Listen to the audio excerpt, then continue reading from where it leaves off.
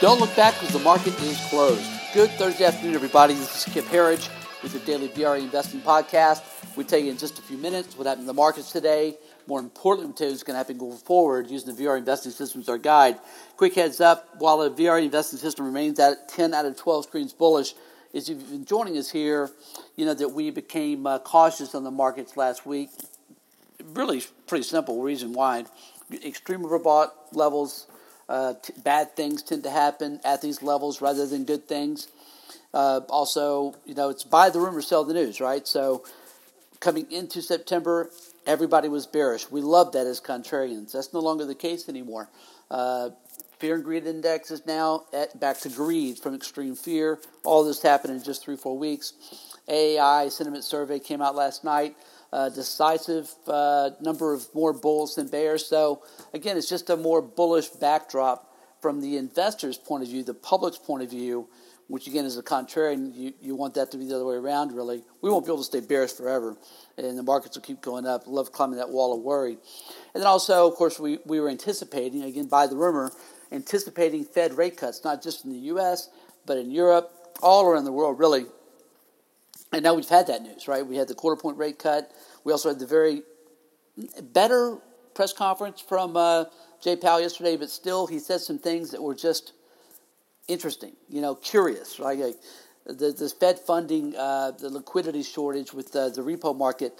He said that we just didn't see it coming. It caught us all by surprise. You don't really want to hear your Fed chairman say that people that should see everything coming were caught by surprise. There'll be another repo injection tonight that'll, I believe, make 4 days in a row. So liquidity shortage from the overnight repos is getting worse. That may mean nothing. It may mean something. It's just unusual. And so it's got people a little bit on edge. And then, of course, again, what's going to move us forward?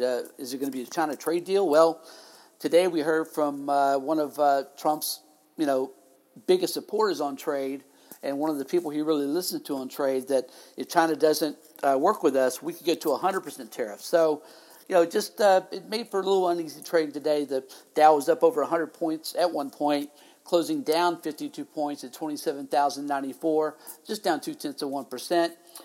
Pretty much everything else was brought down with it. S&P 500 actually closed flat on the day.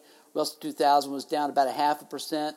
And the NASDAQ was the lone index really in positive territory, up 5 points at 81.82. We watched very closely there these semiconductors. About midday, the SOX and the semiconductors, SMH, the semi ETF, both turned negative on the day. And, for the longest, I think probably for the entirety of at least the last 10, 15 years of my observing this in the markets, tech leads up and down, and semis lead tech up and down. So sometimes it's just an early indicator.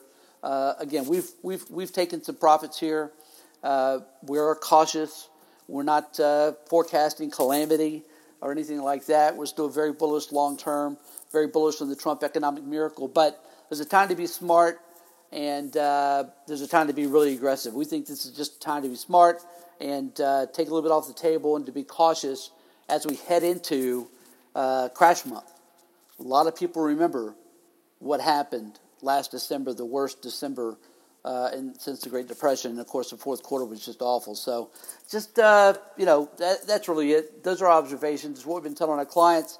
There you have it. We've been a little bit of a broken record for the last 4 or 5 days. But for those that don't get a chance to listen every day, apologies for the repetition of those that do. For those that don't, there you have it. Sector watch today. We had really, again, a mixed picture. Almost split evenly down the middle. You can't split an even number, but it was 6 sectors positive in the day, 5 negative, nothing big anywhere.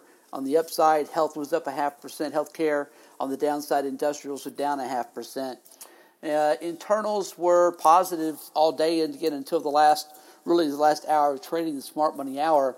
We still finished with positivity. Actually, the advanced decline, flat. 52-week highs to lows were solidly positive. Volume was negative.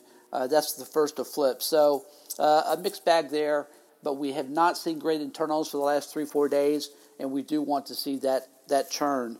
but internals that's really the foundation of the stock market, and you want healthy internals to have a healthy rally.